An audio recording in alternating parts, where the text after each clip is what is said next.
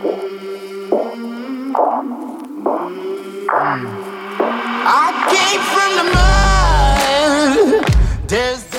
right, I think we're live. Good morning. It's Friday, Juneteenth, so June 19th, 2020. Bob, how are you, sir? You're a run around. Where are you today? What's happening? I'm a problem. I'm obviously a show liability at this point.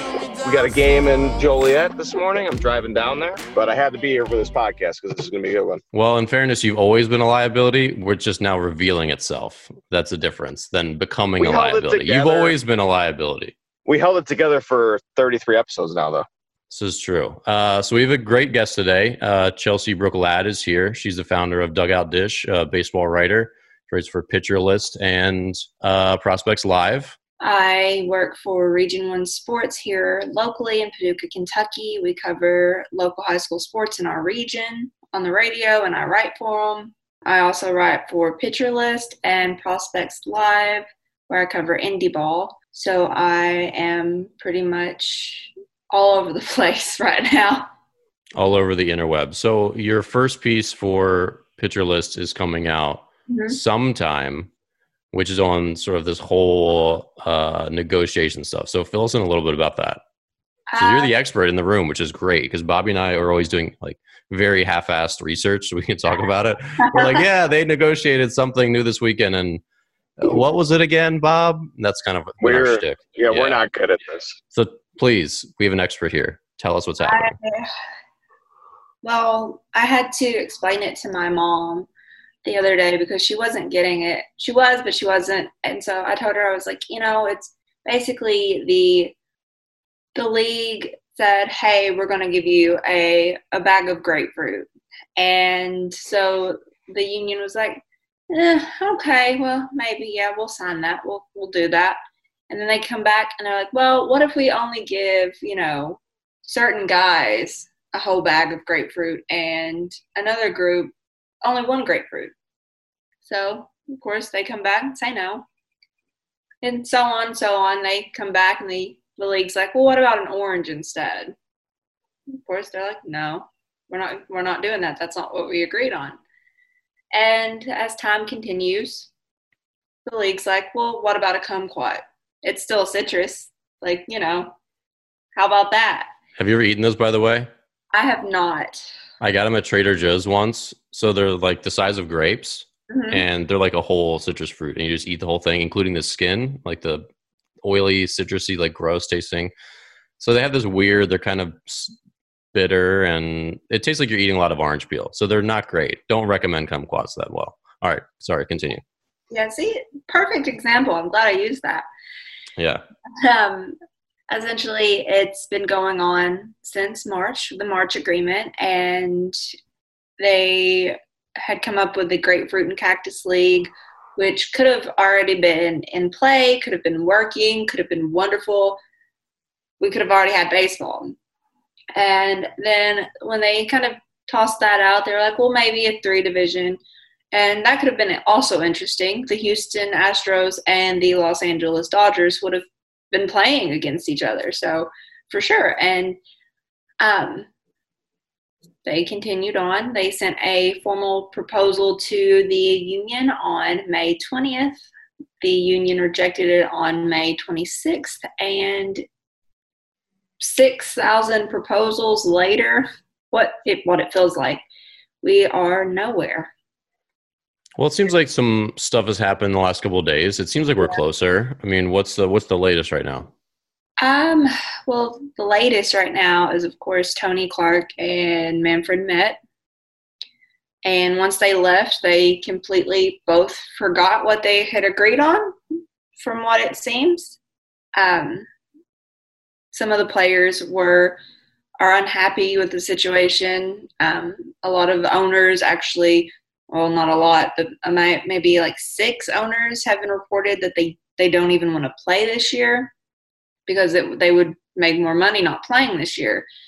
So it's about 50-50 on my confidence scale that we see it. I think that right now it's a tactic.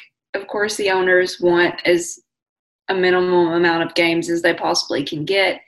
So I think they're going to continue to delay this as long as they can so they can get the amount they want. Of course, the players, they want 70 games. The union wants about 650 to 60, which is interesting because the league actually come back and said in one of the proposals before they wanted 72. So it's just it's an ongoing situation. It's very aggravating. I know a lot of people diehard fans are ready to jump ship this year just because of the whole situation. But I feel like if the season doesn't happen, Major League Baseball will have major ramifications for years to come. And of course, the CBA is coming. So if we don't have just a little sliver of baseball this year, we could definitely, miss out in the future. Well, let's talk about so people are jumping ship. What does that even mean? Like they're going to go watch volleyball instead? Like a lot of people are like, I'm a diehard fan, but this has done me in. And, I thought 94 would do me in, but this is it. This is the one. And it's like, okay, you said that. I appreciate that the person you were pantomiming just then had an even stronger Kentucky accent. So that was good. That was excellent. Well, yeah, I hear that sentiment, but it's not like you're going to jump ship to the KBO. Like, did you watch that? Baseball is super boring. Like, who cares? Right? Like, I mean, it's baseball, but you just don't really care. I've watched one KBO game. I stayed up for it, and I had plans to cover KBO on Dugout Dish. It's not happened because when the games are starting, that's around the time I'm actually finally falling asleep. So I haven't been able to. Aren't those games at like 5:30 in the morning? Yes. Well, because they're What's going on in Kentucky at 5:30 in the morning? 10 hours early ahead of us. Yeah. Me binge watching The Simpsons. That's what's happening at 5 in the morning. Well, that's good. That's good insomnia taste, though. Good for you. The Simpsons are still just superb. Question for you from a writing perspective. Do you feel like you do your best work in the morning or late at night? I probably morning, mid-afternoon, maybe. Really? At night, I'm like, I'll just push it off until the morning because if I post it that night, I feel like nobody's going to actually, take the time to read it. And if I post it in the morning or afternoon, it's a better chance of people actually being like, hey, I want to read this. Yeah, that's fair. I personally, I do terrible, creative work in the middle of the day. Just terrible. Too much sun. It's like, hey, Dan, your brain should do something fun. When it's nighttime, that's when I do my best work. Just, it's like it's open-ended. I could write till 3 a.m. if I wanted to. You're like an owl, Dan. No, in the morning, I have stuff that I need to get done. In the middle of the day, my brain just doesn't want to do that kind of work. And then at night, it's like, all right, everything else is done. You can write until you don't want to write anymore, and then you can just sleep later tomorrow if you want. That seems to be like where I can hit my stride a little better. There's some exceptions, but I think everyone's different. That's why I ask. It's a curious phenomenon. I think at night, that's when I do all my research, especially for swinging into history. I'll get lost on the internet learning about old baseball players that I've always been fascinated by, and then I wake up and I'm like, oh wait, I want to do swinging into history on someone else this week. Yeah, that's what happens to me. Gotcha. Yeah. So for those of you listening, we're here with Chelsea Ladd. She's the founder of DugoutDish.com. She's a baseball writer and is working on her first piece for Pitcher List coming up soon and covers Indy ball for Prospects Live. Bobby is with us. So I'm actually looking at the feed. Without your video showing, Bob, it doesn't actually show your box, which I feel like you probably figured that out because you did this 2 weeks ago. But Bobby is here with us in spirit. He's just about to coach a youth baseball game. So he's running around being very unsafe looking at so your car got broken into a second time, huh? A second time. Now you're only going to see the top of my head because don't crash your car.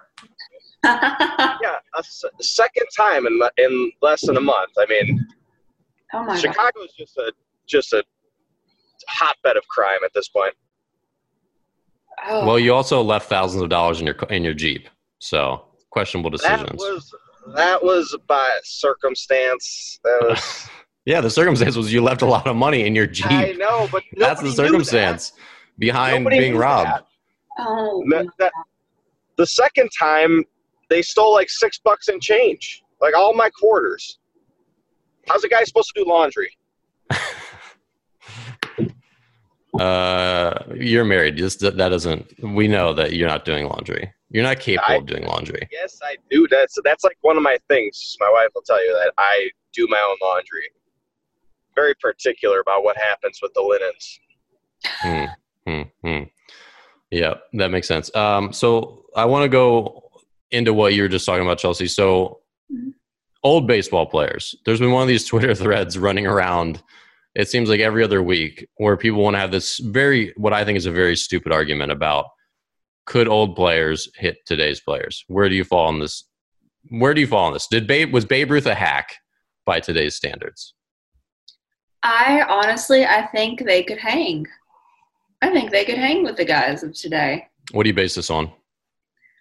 I base this on stats that I've looked at an insane amount while swinging into history. And I would definitely pair Rogers Hornsby up against DeGrom. I would love to see that. I think he could hang. I think he could. Well, I think the couple things we know about velocity are interesting. So my dad wrote a book on pitching. It's called The Science of the Fastball. Mm-hmm. And the main sort of storyline in the book, and it's a nonfiction book, but he follows three pitchers, the three essentially fastest, hardest throwers of all time, which are Nolan Ryan, Bob Feller, and this guy, Stephen Dolkowski, who is unknown. Are you aware of Stephen Dolkowski, who he was? I'm not familiar. So, yeah, and most people aren't so it's really fascinating. And for those of you out there, my dad's book is really great. It's really under the radar, but it's a really great book. If you're interested in pitching, you should pick it up. But so Stephen Dolkowski was an Orioles minor leaguer in, I think, the late 80s.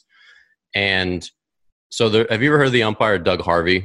He has his own book called Call Me. I think it's Call Me God or something like that. But he was well-known, umpired every World Series for so long. He was a long tenured umpire. So Doug Harvey was umpiring through much of Nolan Ryan's career, and this guy Steve Dolkowski. So one of the stories about Steve when he was in high school was that his sister said that she always knew when Steve was pitching because she could hear his ball hissing from the parking lot, from a ways off. And his stat lines were consistently something like this: 20 strikeouts, 20 walks, 25 strikeouts, 25 walks, stuff like that.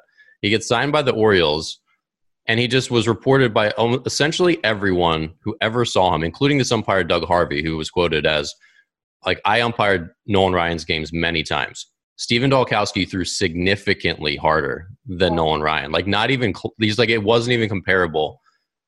There was no question Dolkowski threw significantly harder than Nolan Ryan. So the rumors on Dolkowski were that he threw about 110, and he was just one of these humans where he was perfectly in tune and in time with his body and elastic and just like a rubber band to throw just absolute missiles, but he never had any command, and then he blew his arm out in the minor leagues. That's why no one really knows of him.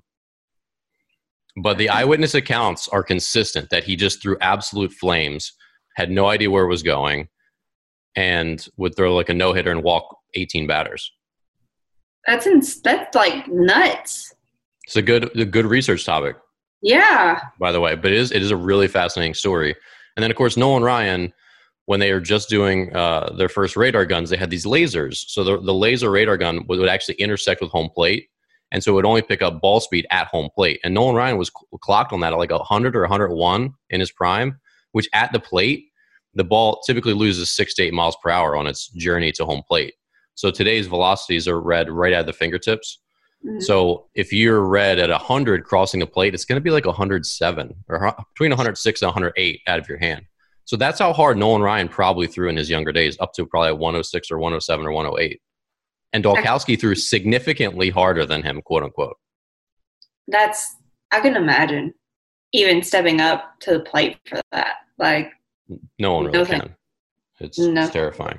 And then so Bob Feller was the equivalent, and he was throwing that hard back in the, I can't remember, Bob. What's Bob Feller's day? Was it the 70s or 60s?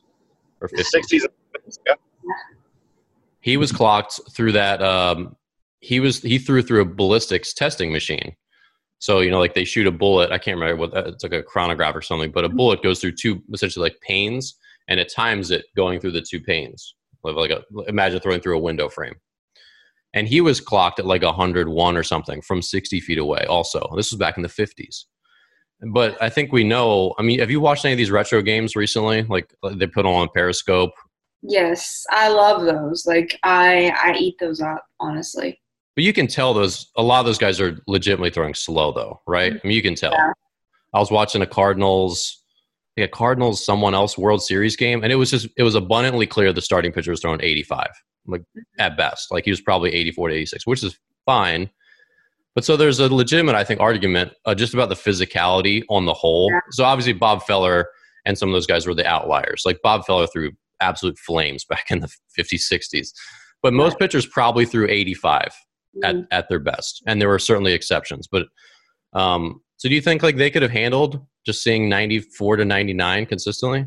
I want to say they could. I don't know how great it would be. It would probably look like me at the plate, and that's not a great track record ever. But I would have loved to be able to just see that in some weird way, because I don't know if they would be able to catch up to it, but I think they could at least, go down trying. Well, I think one of the reasons I don't like this argument is because you've seen some of the softball versus baseball guys. You've seen some of that, I assume, like Jenny Finch or any of these like really good fast pitch players pitching against either major leaguers or college guys and just like punching them out, no problem. Part of that is because baseball players are trained to see this release point, the high one, right? They've never seen the underhand release point. And obviously in fast pitch, other fast pitch players hit fast pitch, right? Like the female players hit it. So it's not like the baseball guys, because they're males, can't hit it. They're just not adapted to the release point. And when they get adapted, they start to catch up. My high school team actually played against our high school baseball team. Greatest reaction ever was seeing all these guys that I grew up with saying, "Oh, you can't play ball. You're a girl. You can't do this. This is just like, oh, with your hand." And like none of them could hit me. And it was the greatest thing one of the greatest things I've ever done. You just punched them out, huh? Oh, it was amazing. But I actually got to meet Jenny Finch last year, so. She's like 11 feet tall, isn't she? Is she a real person? I did not expect her to be as tall as she is. Like, she was my She's tall. I'm 5'2", so I'm standing beside her in this picture, and it's on my Instagram. It's like, I always compare us as Danny DeVito and Arnold Schwarzenegger in Twins. She's tall. She's like a super athlete. Girls, one of the MPF girls this past winter, I just stepped in. She was throwing batting practice, and it was I definitely fouled off 90% of them. Just not. That's not to say that like that was successful. I just the trajectory of the ball, like it's just not the same. So I was just consistently underneath every single one. And she was throwing hard, and she wasn't trying to full blast. She was just normal batting practice. I just couldn't square it up. And if I did, it was to right field. It's just totally different when you're batting against someone that's like a polished softball pitcher.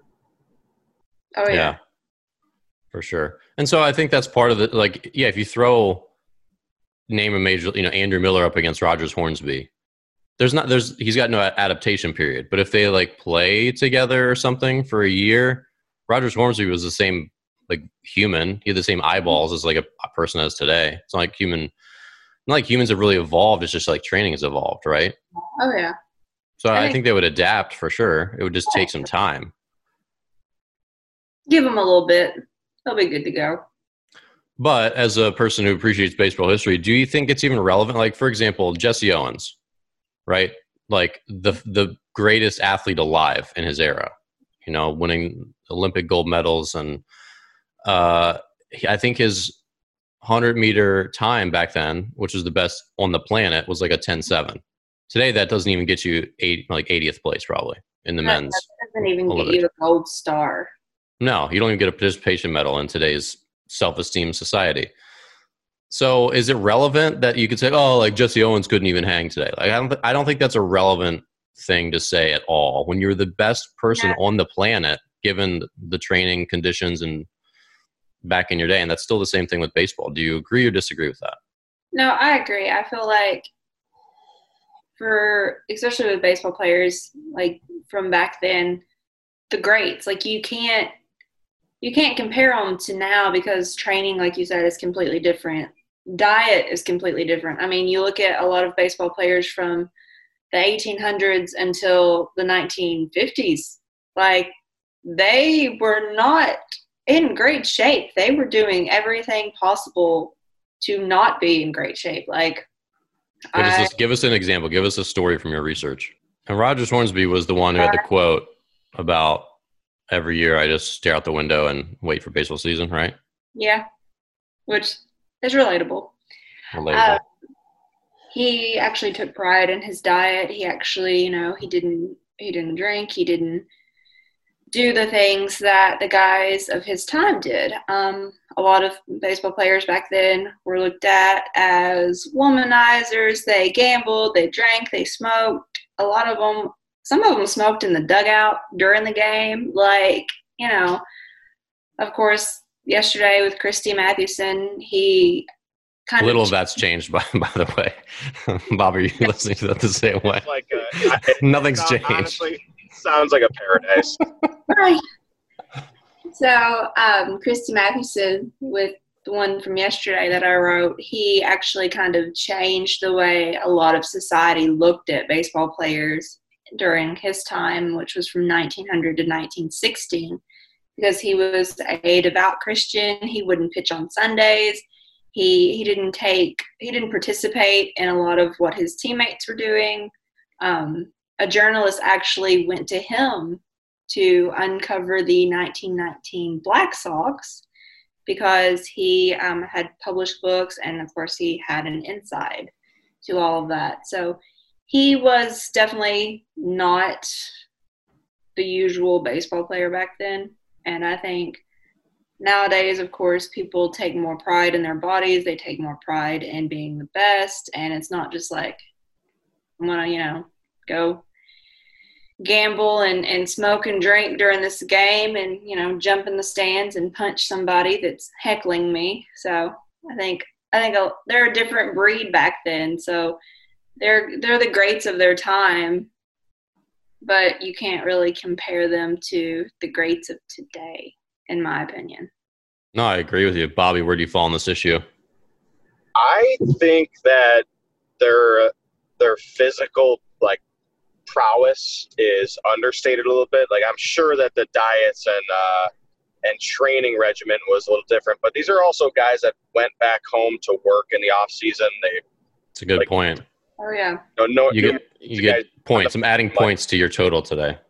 Thank you. But you get guys that are physically strong. I mean, I've got, just for comparison's sake, like my dad personally is probably one of the most physically strong people I've been around, and I'm not sure he's been in a weight room more than 10 days in his whole life. Just from the work he does, you shake his hand and it'll break your hand if you're not ready for a handshake like that. And you do, I've done physical labor. I do a lot of concrete work with him, and it's stamina wise and just physical brute strength wise. I mean, he's 60 years old and I'm 33, and he moves around heavy things with the same ease that I do currently, and I still work out in the weight room. And so I think it's just a little understated on how strong physically some of these guys probably were. Oh, yeah.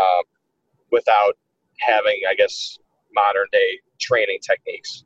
Yeah. Well, and you hear this, that's what's interesting about some of the outliers. Like Mickey Mantle, like the power that people describe that Mickey Mantle had is like insane. Him hitting balls out of ballparks back then. You're like, how is that possible for some old dude? You know, when you're just eating. And you're talking about that had like inferior equipment. I mean, we watched inferior everything, and he's hitting balls out with a 39-inch bat out of the ballpark. So like a ball made of like yarn, probably. Like Josh Gibson. That was the dumbest thing I've ever said. Baseballs are made out of yarn. I meant to say something like, "Hey, you know, like who knows what baseballs were probably soft and weird and lumpy back then too." And Mickey Mantle's just pounding them out of the ballpark into the bay. Did you watch the McGuire Sosa recap, that ESPN documentary? Did either one of you watch that Sunday? Did. So I just remember that home run derby where Sosa's putting balls like 5-10 off the scoreboard and left field, and there's stories of Mickey Mantle, and there's markings of where his home runs hit. Doing the same thing so long ago. It's crazy. It's insane. That power is transmittable across generations, right? Like the flight of the ball, even if the ball was inferior and the bat was made out of a shoe. Yeah. That was like Josh Gibson of the Negro Leagues. Like he actually was hitting balls. It's rumored that he hit balls out of old Yankee Stadium. Like the amount of power that some of these guys had with what they had is insane to think about. Yeah. Well, and that's the thing when people, and Bobby and I have worked with a lot of young players in general, just kids that, you know, we worked with over the years, and some of them just walk off the street and their body knows how to produce power. Yeah. And back to this whole idea, which is Bobby's overarching point of like this country strength that literally everyone had back then because they're working manual labor. Can you imagine like swinging an axe all day, every day as a kid? You know, like maybe Josh Gibson did, or maybe Mickey Mantle did. How well prepared that would make you to hit a baseball swinging an axe and like literally cutting down trees all day. No wonder the sport was 1917 and, you know, the 1920s. They were all hitting bombs. Like it was a nothing to them. Yeah, it's a really interesting thing just to think about the differences in the game today. It just seems like muscles, like Bobby said, the old man strength that like never seems to leave you. Which, Bobby, have you gotten more of that as you've gotten older? Have you noticed your old man strength increasing? Well, I was just talking about this. I was with one of my buddies who I had seen in probably like 6 months. He's like, "Oh, you're like, I look thinner," but then I was in the weight room and I'm probably as strong as I've ever been. Well, it's because you've always been weak, so it's a low bar. It's a low bar to, you know, stay above. This is what I deal with daily. This is a daily thing from Dan. He hates. I potentially may overshadow him here. No, but you're right. Like I don't know. I necessarily like notice it day to day. But if I'm doing something where I remember, you know, I used to bench press X amount of weight. If I can still do it without bench pressing in, you know, 3 to 4 months. Like that. I don't know if there's science or anything behind it, but I can definitely like it's an odd phenomenon, I guess, that you can still be that strong. There does seem to be some legitimate, like I noticed the same thing too. So when I retired in 2017, I didn't want to smell a weight again. It was like a bad breakup. But since then, I can still do, like, I can just pick up a barbell that's pretty heavy. Whereas it just seems like there's an accumulated like density that your muscles get over time. Like you just don't really lose it as fast. And I was doing a lot of like little gym stuff, like cleaning up after kids, picking up weights and doing and that seemed like just enough to keep what you had going. Yeah. And which is like the same thing with that manual labor stuff. You're just pushing around heavy things, carrying things around the work site. There's definitely some legitimacy to that. But I noticed the same thing, Bobby, that I could just like go back in the weight room and it's like my strength hasn't leached out quite as fast as I thought it would. So Chelsea, let's transition. You have a passion for indie ball. Mm-hmm. Bob and I are both, I'm a lifetime indie ball person. Bobby was a half and half after being drafted and then let go by the Orioles. What are your thoughts on indie ball? How can it help the world right now? Well, it's actually going to be played next month. So I I'm excited about that because the American Association, their hashtag is actually for love of the game. Their motto this season is, we're just going to go out and play. That's good marketing. That's good branding. Right? I like that. Mm-hmm. Right. I was really impressed by that. And, of course, I know the Atlantic League and the Frontier League, they're still working on some things, trying to figure out where to go next. But I think with indie ball, a lot of people have this misconstrued opinion on it. You guys are insanely talented, and I think it could help grow the younger generation. Of course, in Major League Baseball, kids can go down there, get autographs, but you guys know, indie ball, it's easier for the kids to actually have conversations with the players. It's better. They actually get a chance to be a part of it. Whereas with Major League Baseball, I feel like it's an older generation that watches the game religiously. Everyone says baseball is dying, but to me, indie ball, which is going to be growing in the near future with everything going on with minor league baseball, I feel like it actually has a chance to grow the game, to develop more fans, more people who love baseball. And I, of course, grew up around indie ball. The first game I ever went to was an Evansville Otters game when I was 11.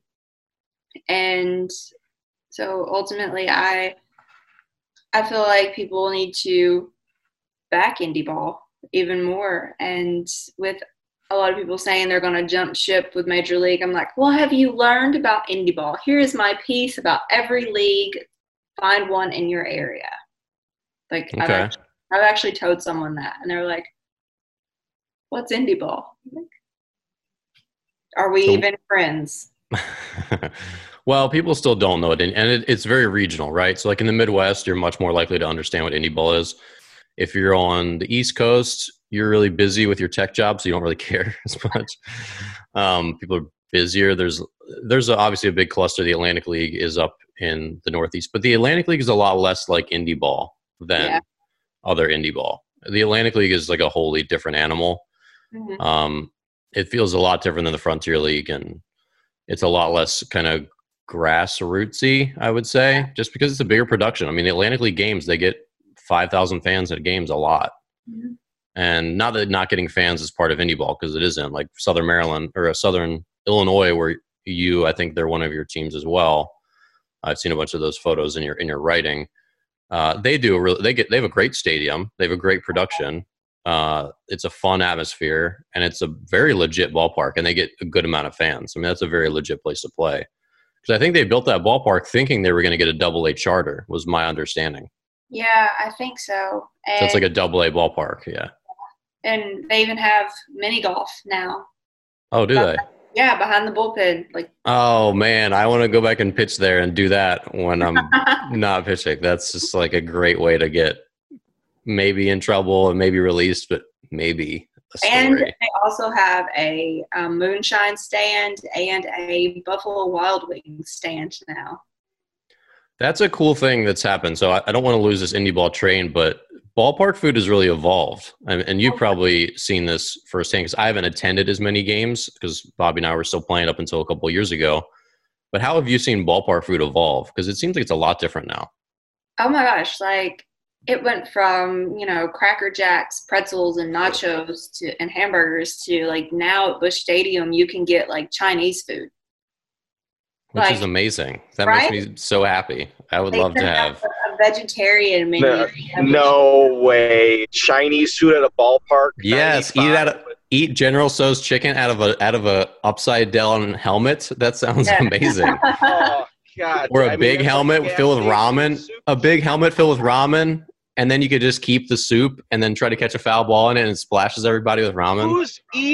Who's eating pasta at a baseball game? You get a hot dog. Nachos. Did you just call ramen pasta? You did. What is it? I don't know. What is wrong with you? You don't know what ramen is? Were you an American child at any point? It's noodles. What is it? Oh my God! How do you not know what ramen is? I know what it is. What are you? How do you describe it? You're about to bring a child into this world, and you don't know what ramen is? First of all, are you still eating ramen? Yeah, I actually really like ramen. Ramen's a great food. It's cheap. It's cheap. It's amazing. And you can go out and get like legit ramen, and it's even more amazing. Like get some scallions and like boil an egg. It's good. I can't trust the medium boiled egg is crucial. Mm-hmm. Absolutely. The poached egg in the ramen bowl of flash fried noodles. Wait, you idiot! You know what ramen is? We ate it together at the bottom of like Sawada Coffee Bar in Chicago. What was that little place? I know what ramen is, but I'm saying, how do you know it's not pasta? How do you know it's not pasta? How do you describe it? It's noodles. Absolutely astonishing. Noodles. Yeah, you describe it as noodles, dummy. The same thing. Pasta? It's the same thing. It's noodles. Pasta is exclusive to Italian food. Pasta is absolutely different. This is ridiculous that we're having this conversation. Chelsea, you're the arbiter. You can have fried rice as well. At the ballpark? At the ballpark. They also have barbecue and tacos, I believe. All right, well, tacos are hand food. Like I get that. That's a good ballpark. Walking around, yeah. Comiskey, the White Sox Park bacon on a stick. If you're gonna get something, that's what you get. See, that's new age. I just everywhere I go, I just get French fries. That's my. You should do that. You should do some type of rate like the Barstool guy does the pizza. You should do like ballpark French fries and just. I should.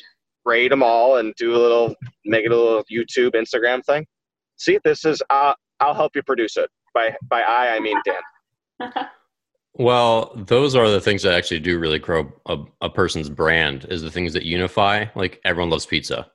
And Dave from Barstool Sports, whether you like him or hate him, he's got a pretty good like snark to him, right? Like, so I think he's kind of funny.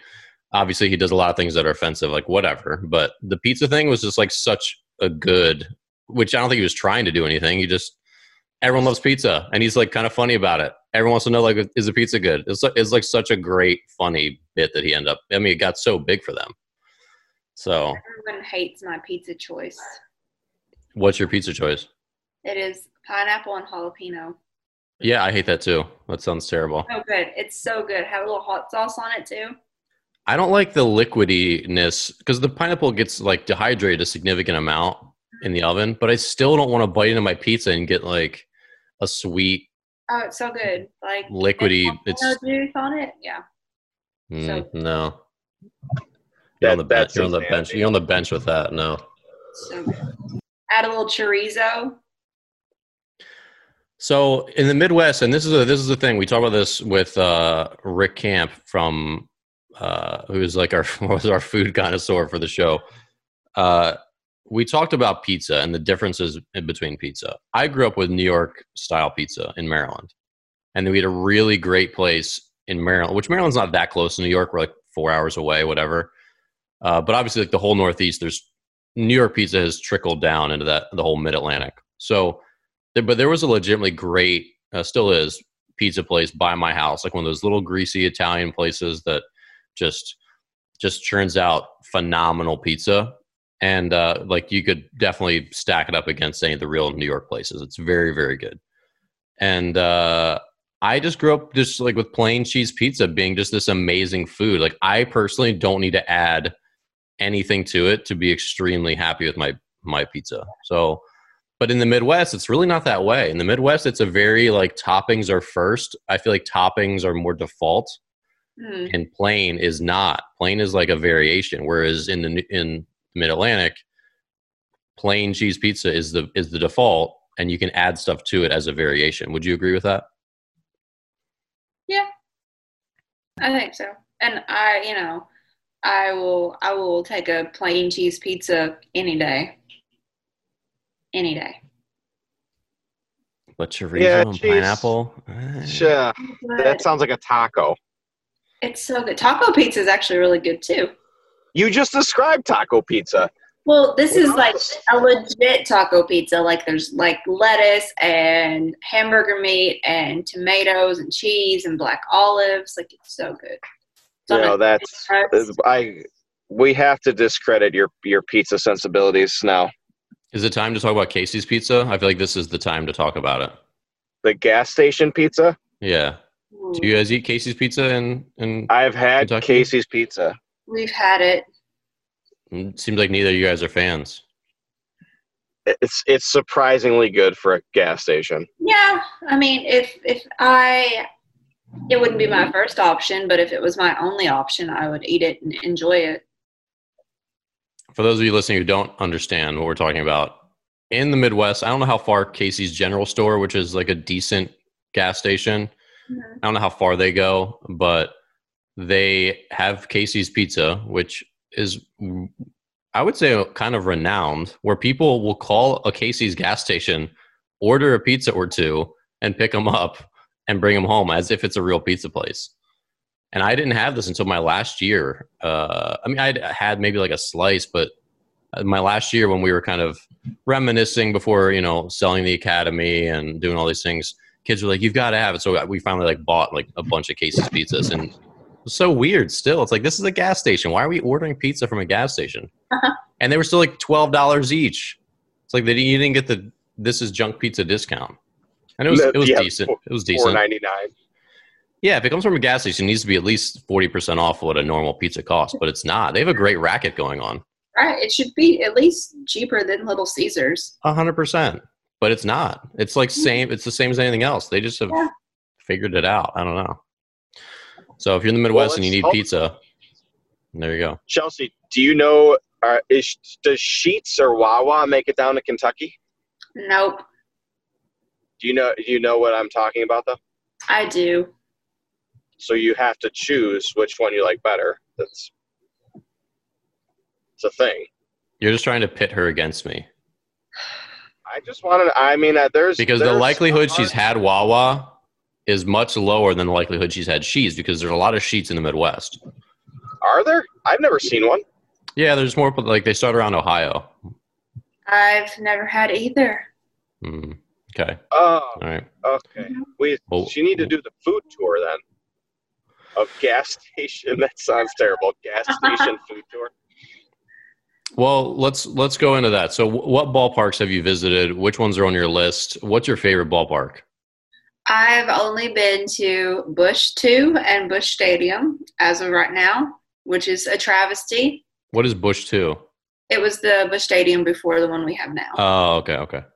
It was the iconic, one that McGuire and Sosa were in. I actually got to go the last season. I got to actually go to one of the games when the current Busch Stadium was being built, and like you're going up Busch 2 and you can see this new stadium just looming, and it was very depressing. Like I wasn't very old, but I still understood how sad and depressing that was.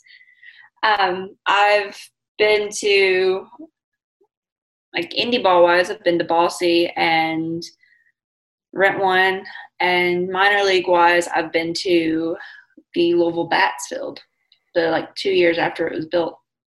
I didn't get to go to a game there, but it's an impressive field from street level. It's in Louisville. Oh yeah, I love it. And my goal is to go to Wrigley, go to Comiskey, go to Comerica, and I want to go to City. I want to go to Yankee Stadium. Okay, I just want to go to all 30. Well, that seems like every base. Yeah, so I figure you've been to more, so I don't mean to call you out on it, but you need to get to more ballparks. That's clear. That's evident. I was going to go to Atlanta this year with my dad. I was going to take him down there when Austin was in town. Is there a new ballpark built? Mm-hmm. The brand new one is built? It's a few years old, I believe. Oh, I thought they were playing really, really nice. It's so cool. Like, It doesn't even feel like everybody that's been there says it's like, it's like a whole village, like whole town, and then there's a ballpark in the middle of it. Yeah, they really did a nice job. They've built up all around there. It's like an entertainment district. If you've ever been to, I think Philly does this with their football stadium, their basketball arena, and the baseball stadium all kind of share like a hub of entertainment, like restaurants, bars, it's like where people essentially tailgate, I guess, before games. That's what Atlanta did. It's really, really nice. Yeah, I don't think Philly's as nice as what you guys are. I think I've seen the plans for SunTrust Field now that I think about it. I don't know why I'm so out of touch with it, but it seemed like they had actually like a cool like outdoor mall kind of thing what they were building in Atlanta. Whereas in Philly, it doesn't feel that way. There's definitely a bunch of bars right there for sure, but it doesn't feel like you're in a. It still feels like kind of an industrial area. Yeah. Whereas my guess is that's not how SunTrust feels. Busch Stadium, we have Ballpark Village, which is really cool. It's where Fox Sports Midwest is actually located during the games. And when the Blues won, everyone was actually in Ballpark Village watching it on the big screen. That's actually where I got to meet Ozzie Smith in January. So there's a few bars, few restaurants, just to hang out for people to go before the game. It's very nice. Yeah. Speaking of Ozzie Smith, he's another example of someone that people sometimes cry out and be like, oh, Ozzie Smith would never even play a major league game today. It's like, why are we talking about that? Right. Why are we talking about that? Like, what good does that do for the world? Like, there's no point. Ozzie Smith is so overrated. I can't even start. This is why you don't get a video today. I know. I can't get behind Ozzie Smith like being a good elite Hall of Fame level baseball player. I can't do it. Give reasons why. What was he?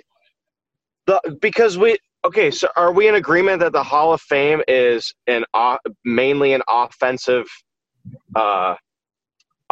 award or offensive, I guess, acknowledgement? I don't know enough to have an informed opinion. I don't know, Chelsea. What's your? Kind of. Like this guy hit like 250 with like no pop. I mean, he was essentially like a career sack bunter. The Whitey Ball era got him good. I just can't get behind. I know he was good defensively, but there's so many guys that are elite defensive players that never get their due. That never even become a stat. We need to not conflate people that are good defensively with arguably one of the best ever to play shortstop, because that's what Ozzie Smith was. But how many superstar defensive shortstops never got a chance to play every day because they couldn't hit? And whereas Ozzie Smith got that opportunity. I don't know. I mean, obviously I don't think that discounts his value though. He was on the field and he provided value. Yeah, but if we're going by WAR value, I feel like his has got to be so low that I'm right. I don't know. Where do you fall on this, Chelsea? I'm just going to say he's the nicest human being I've ever met. Well, Bob, I just don't. There's a couple things. There's a couple things that you need to realize. Number one, they had almost no ability to track fielding ability like they do now. So if they had some of these high-level fielding stats, they could actually it would probably prove that Ozzie was worth even more than they thought he was. Yeah.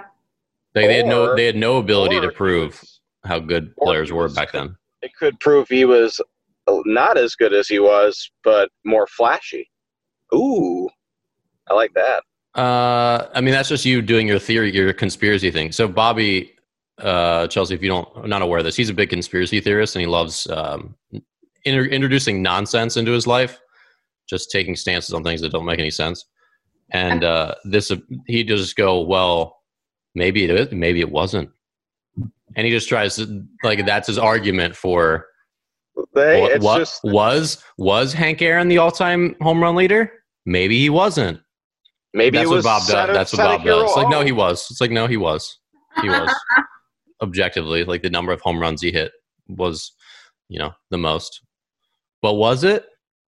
Maybe he, lived in the Mandela effect. So, like, he witnessed something else that we didn't. Whoa. Oh. You're hitting a home run right here. The Mandela effect? All right, we have to have a whole other podcast now on just straight conspiracy stuff. Because that's like a next level thought process on what's your favorite conspiracy, I guess. That's my next hard-hitting question. Is it aliens? Is it God, there's so many. Like, what do you got? Probably aliens, because they terrify me. They terrify me. Well, because they're real, and they probably walk amongst you in Kentucky. I mean, it's possible. And I'm a big X-Files fan, so, like, show used to terrify me as a kid, but as an adult, I actually enjoy it. And some of it's like, oh, well, this is hitting hard in today's times, the 90s. Well, X-Files is obviously based on true events. David Duke, I'm a big David Duchovny fan, so you're you're back on. Dan's dropped down to third on this podcast. I'm currently researching Ozzie Smith articles, and there are many other articles with Bob's point of view that Ozzie Smith does not deserve to be in the Hall of Fame. I don't know enough to have an informed opinion, really, but just based on offensive numbers, I feel like there's guys that either exceed or match his offensive numbers that played shortstop at a high level, and there's again, you got to not say high level. That's too vague. I mean, these are major leaguers, and back then, one stat that people are sharing is that he fielded 976 at a time when the average shortstop fielded 965, which is a pretty significant amount of just purely making the plays that you get to. And of course, none of that, fielding percentage does not measure balls that you get to. That, so if I played shortstop and Bobby Stevens plays shortstop, Bobby is going to have 30% more chances because he's going to glove a ball in the hole that I'm too slow to get to, and he's going to make plays that I couldn't make. So I'm sure people have looked back at how many chances he got compared to the average shortstop, and there's probably way more because he's getting to more balls that they just don't even touch. So if you don't touch a ball in the hole, if I don't touch that ball in the hole, it doesn't go down as an error. Whereas you make that play, it goes down as an assist. Mm-hmm. So I'm sure somebody has done the breakdown a lot more than me just saying Ozzie Smith is a Hall of Famer. But it seems like you've done the same amount of work on this as you have like with your vaccines theory, like essentially, none. Oh, I know way more about vaccines, but essentially nothing compared to anyone in medical. But okay, I digress. I know false. Like Bobby doesn't believe in medicine, by the way. He does believe in Santa, doesn't believe in medicine, doesn't believe in Ozzie Smith. I'm sorry. Who's denying Santa Claus? Does believe in Donald Trump. But anyway, so where were we, Bob? Jim Edmonds is a Hall of Famer. That's where I was heading. Jim Edmonds is phenomenal, and there was a big scare with him. He got coronavirus pretty early and went to the hospital. He did. And at that point, I felt like it was too early to say Jim Edmonds can catch anything. there's no way coronavirus takes out Jim Edmonds. I mean, let's get real. That's not how he goes out. There's no way. No, he goes out in some petty misdemeanor offense, and he gets locked up. He's definitely gets. What locked are you up talking about right now? How did this transition into Jim Edmonds? No, I don't. Jim Edmonds is great. You gotta look. Jim Edmonds is great. Great follow. He's hilarious. He is a very funny guy. He's very entertaining. Well, I was watching a replay on Periscope. I think of the Braves, which was my team in the mid-90s. I don't have a team now, but I was a Braves fan as a kid because they just had such amazing players. It was so fun to watch. It wasn't like a bandwagon thing for me, which maybe it was. Like all kids kind of bandwagon, but like you're just in awe of everyone in their lineup. Andrew Jones, Brian Jordan. I mean, you had Deion Sanders, you had Gary Sheffield, you had Chipper Jones playing third, Javi Lopez behind the plate, their pitching staff. I mean, it was Rafael Furcal throwing 99 across the diamond at a time when that wasn't normal. Like their whole team was amazing. Yeah, it was so fun to watch. Until my dad let me choose my team, and I chose the Dodgers because they had the same color scheme as my softball team. And I was like, oh. And I fell in love with Mike Piazza. He was traded a month later to the Marlins and then traded to the Mets. And so that started my long whirlwind relationship with the Mets. How'd that work out? How'd that work out for you? Ponzi schemes and mediocre management. All I feel is pain. Well, then you actually were a Mets fan, so there you go. Yeah.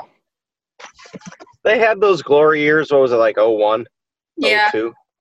They were decent. Like, the Piazza years were good, but I feel like it's just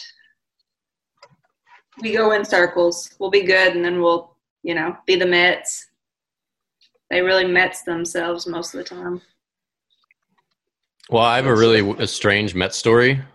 It was so weird. So maybe like 2014, I think it was the year you and I played together, Bob. A girl I was dating flew out to see me during the season, and she was only going to be there for like 2 days. So we got a hotel in Center City in Philadelphia, and we go to dinner. We're coming back. We're on this is one of those hotels where the ground floor you couldn't, like, there was nothing. You had to take an elevator to the lobby on the second floor. It kind of like, I guess, like a little security screening. So we get in the elevator, and we see this woman who's like, she's just this gorgeous, like, you don't see women like her in real life, just like 6 foot tall. It's like, you look really important, like you're a runway model or something. And then Curtis Granderson walks into our elevator. I'm like, I feel like I recognize you. And then we go up, and then I see my teammate's dad in the lobby. And my teammate was Sean Tuffle, and his dad, Tim Tuffle, was a long time. He was on the Miracle Mets. He was the third base coach for the Mets at the time. And I'm like, Tim, I just saw your son last night. He's one of my close friends. It was funny because I had talked to him. I'm like, you're Tim Tuffle, aren't you? And he's like, being the guarded, thinking I'm just like trying to get his autograph. And I'm like, I play with your son. He's a really cool kid. Like, we're buddies. We're in the bullpen together. He's like, it was super random, but we were in the Mets team hotel. So like on the second floor lobby, it was like the whole Mets team just drinking in the lobby. It's really, really bizarre. Strange coincidence. But that's cool. That's my Mets Tim Tuffle story. So if you want to know where the Mets stay in Philadelphia, they stay at the Westin in Rittenhouse Square. So yeah, there you go. But they all do, right? That's probably the team hotel. Yeah. Yeah, my buddy that played with the Nats, I drove down to meet him after a game, and it's like, just meet us at this hotel, sit in the lobby, and then it's like, the flood of players comes in, a little extra security, they wonder who you are. Yeah, but not that much security. Like, if I was a fan, I could have stayed there and just hung out and drank with the manager. It's crazy. It was like kind of weird. Your lineup. That was that easy. Give your lineup suggestions. Yeah, and listen, man. First to third in that situation, you got to hold him up. Like, come on. Bring in the lefty. Are you crazy? So Chelsea, let's talk about what is it like being a female baseball writer? It's interesting. I receive a lot of hot takes from men who kind of discount my credibility and my knowledge and love for the game. But it hasn't been too bad. I've only had a few do things, like when I mentioned the DH, that guys with glasses and their Avies, they came for me that night. In their Avies? What is that? What is that term? Profile pictures, that group of guys that all like the reply guys, and they have the sunglasses, and they like, no matter what you say, they're like, no, this is what's happening. So that was fun. Yeah. So what was your take on the DH before you get back to that? I am okay with it. I'm like, if you're going to do it, let's do it. It's been in theory since 1906. Connie Mack and a few other guys, they were like wanting to do it. They were disappointed in the way pitchers were batting. Of course, it didn't come in until like the 70s, but it's always been a part of baseball. It's always been there. And so someone actually told me, they were like, it'll ruin the way the game's meant to be played. And I'm like, it's been a part of baseball since the dead ball era. It just wasn't, enforced for the longest time. So, and my theory is there's nothing worse than, 2 outs, bases loaded, or a guy in scoring position and your pitcher is up. There's nothing worse. And I say that as a former pitcher who could not hit a ball off of a tee most days. Well, are you familiar with Tom Tango? I am. And Michael Lickman. Have you read their book called The Book? I haven't, but I really want to. Yeah, it was one of I liked it because it's dense but not too dense. Like they do a good job of summarizing at the end of each chapter and kind of giving you like the important takeaways.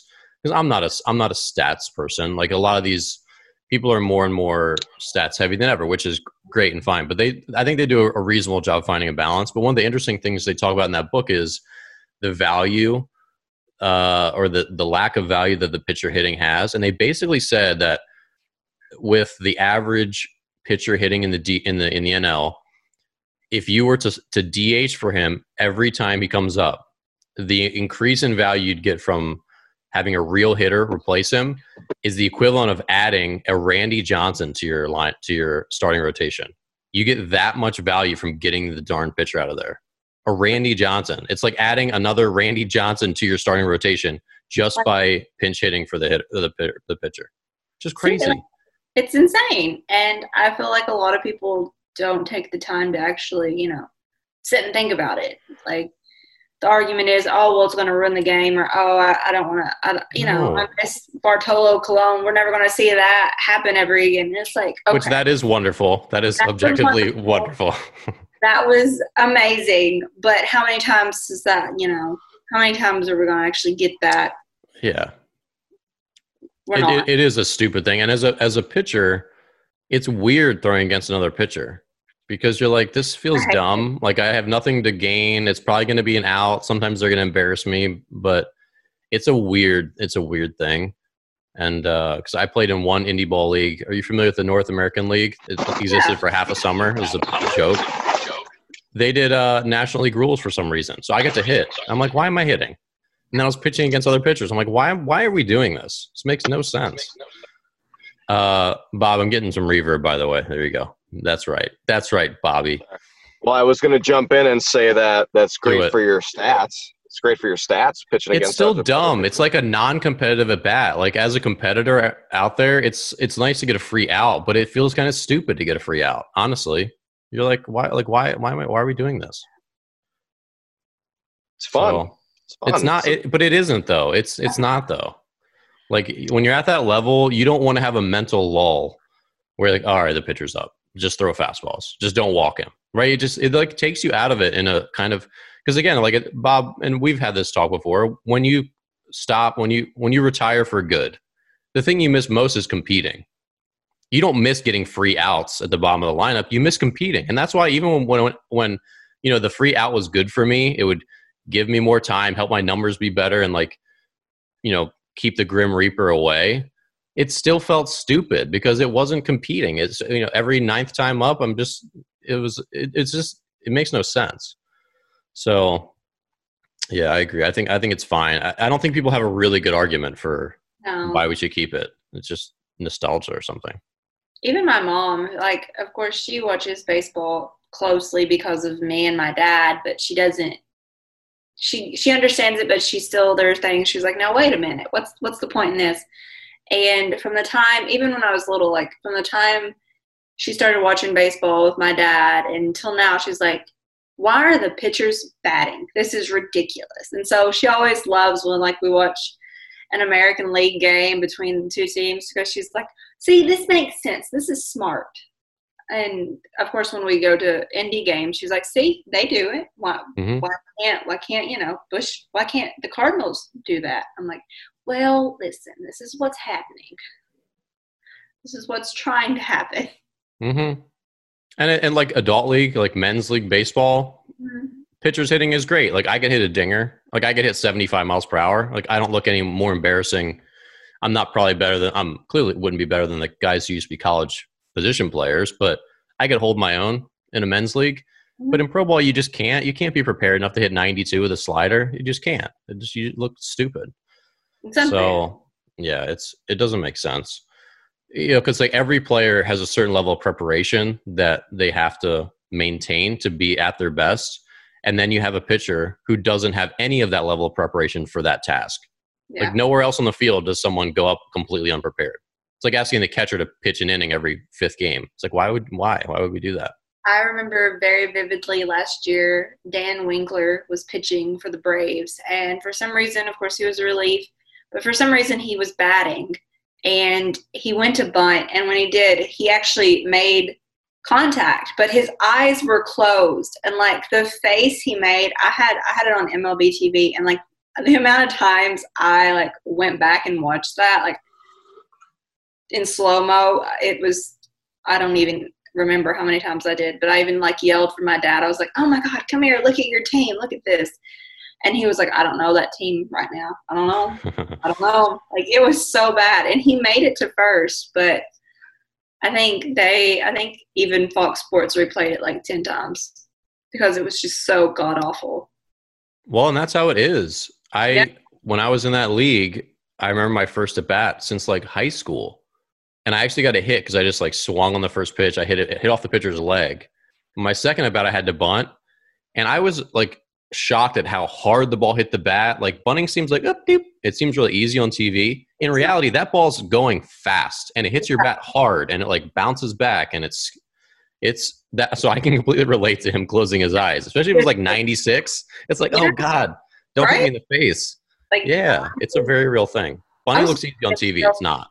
I was going against girls who were I was throwing 70. So, like, they were throwing in the 60s and 70s, and I actually almost broke my finger on a bunt. Like, I also got a home run off of a bunt, but that was because it was a little league home run, so we won't, I can't use that as street cred. Asterisk. Yeah, I'm not going to get you into the Hall of Fame. No. I tried. You can use it. You can use it. We don't have those rules here. So let's go back to the women in baseball thing a little more. So how do you respond to men that just want to like shoo you away and mansplain or whatever? Sometimes I just let it go. Sometimes it's not worth it. Sometimes when I'm feeling feisty and my personality wants to actually come out on social media, I'll go back and reply with something. And of course, I'll wait and I'll do my research, because sometimes I'll wait, well, this isn't true, but to make sure I have to go back.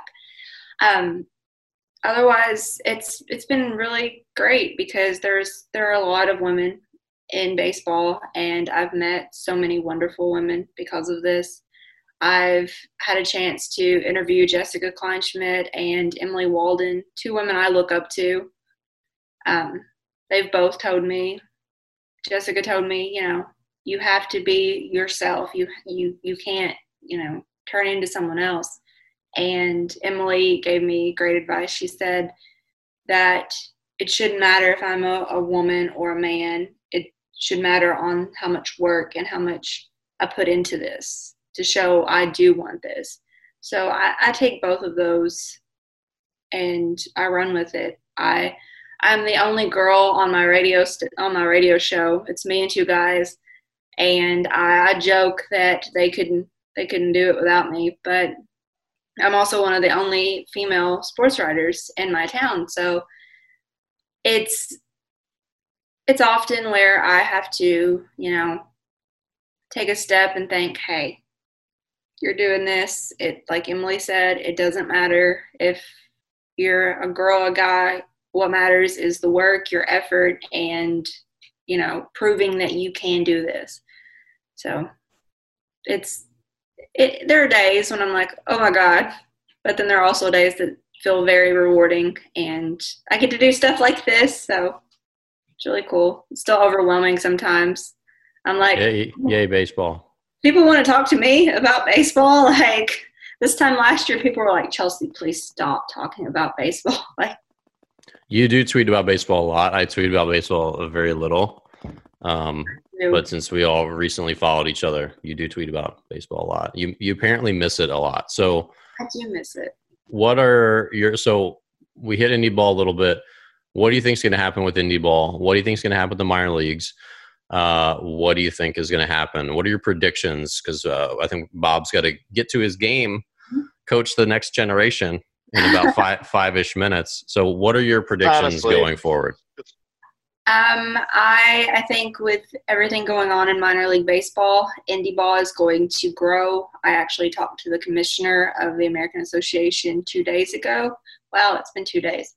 And he even said that the way we look at Indy ball is fixing to change because, of course, with all the cuts and minor league teams being on the chopping block, the level of talent's going to grow in independent leagues, and it's not just going to be guys who were rookie level. It's going to be guys in AA, AAA that are affected by this and ultimately will end up playing for an indie league that were cut, and they don't want to give it up yet. They want to try to get back where they were.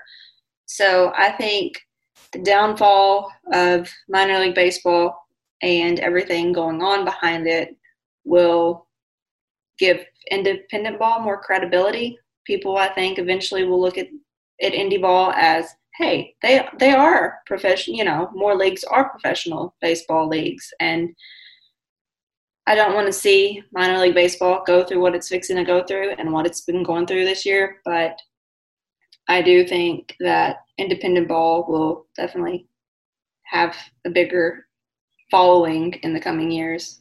So I'm trying to get as many people as I can to jump on the indie ball train right now so they, aren't looked at like, bandwagoners. Gotcha. Do you think people would seek out independent baseball, or is it still just a regional thing? Like if you live in Southern Illinois, you're probably already somewhat familiar. Like you could go to the Gateway Grizzlies in the Frontier League. You could go to the, what's the other one? There's another one I thought. There's the Miners, and then there's Schaumburg and there was the River City Rascals. They're no longer. That's the one I was thinking of, yeah. Schaumburg's up by Chicago. Mm-hmm. And then Windy City Thunderbolts in Chicago. Mm-hmm. Yeah. So, but if there's a choice, like I guess, where I used to live in Normal, Illinois, there was the Corn Belters. They're now defunct. They're a college team now. And there was Peoria, which were the Peoria Chiefs. They were the Cubs. Mm-hmm. Now they're Cardinals. Yeah. So do you think people would choose independent ball over an affiliated team if it was a similar drive? I'm not sure.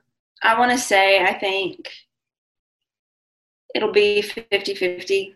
I think there will be some people who want to go and see the indie games, and then people want to see the minor league games. I know, especially when I'm at the Southern Illinois Miners games, they have the feel of a AA or a AAA game, just the way they set everything up.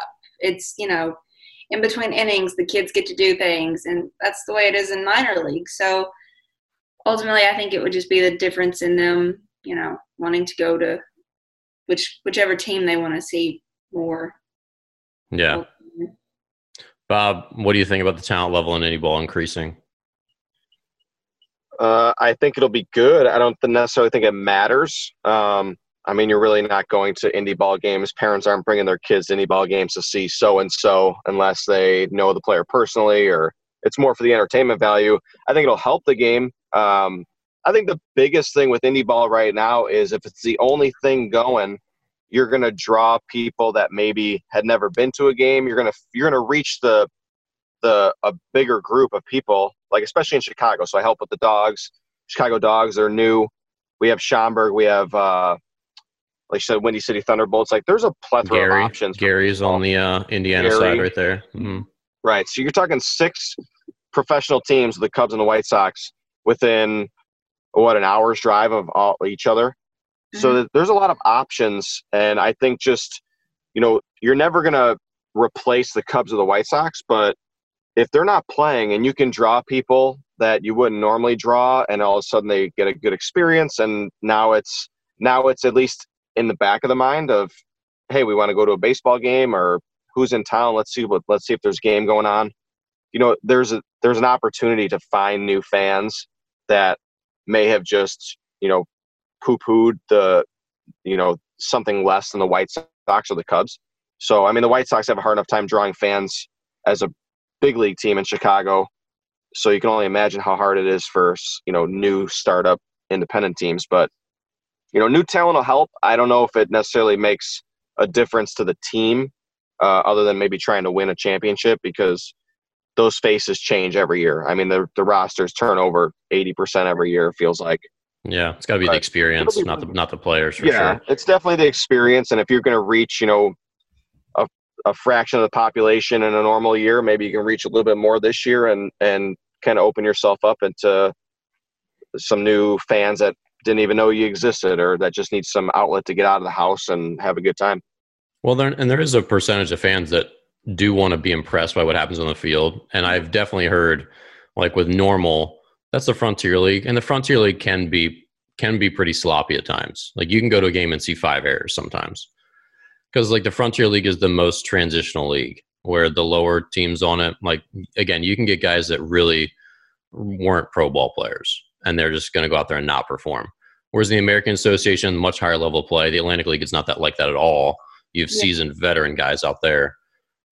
So I think cleaning up some of that, where if maybe it's your first time going to like a Frontier League game and you're kind of impressed, like wowed by some of the stuff the guys can do on the field, I think that definitely helps versus, again, some of the times when you can just go to a Frontier League game and it's just like a kind of ugly game, which that can happen in single A ball too, or rookie ball. Like you go to those games, you're like, what are these guys doing? Just throwing it around the field. Because it's still... It can happen at a Mets game. Let's be real. Yeah. Can and does regularly happen in Mets games. Well, Chelsea, how can people... One, thanks for coming on the show. It was a really fun conversation. We'll have to have you back on. How can people follow up with you, and where can they find you on the web? You can find me on Twitter at Chelsea Brook and at Dugout Dish.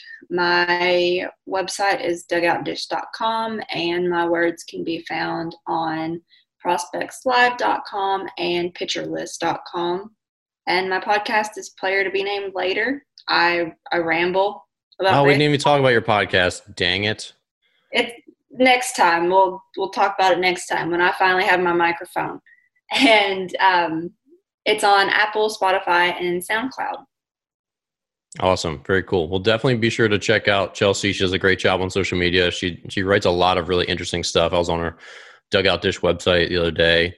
So definitely go support her. Thank you again for being on the show. Bobby, you want to send us off? You still there? Chelsea, I'm still here. I'll turn the video on so everyone can see me. I'm ready to go.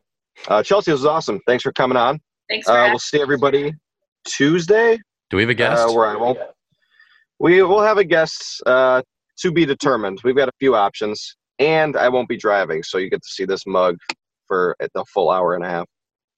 No more B Squad Bobby on Tuesday. Hey, so. B Squad Bobby's better than no Bobby. Debatable, but all right. Thanks for listening. We'll see you next time.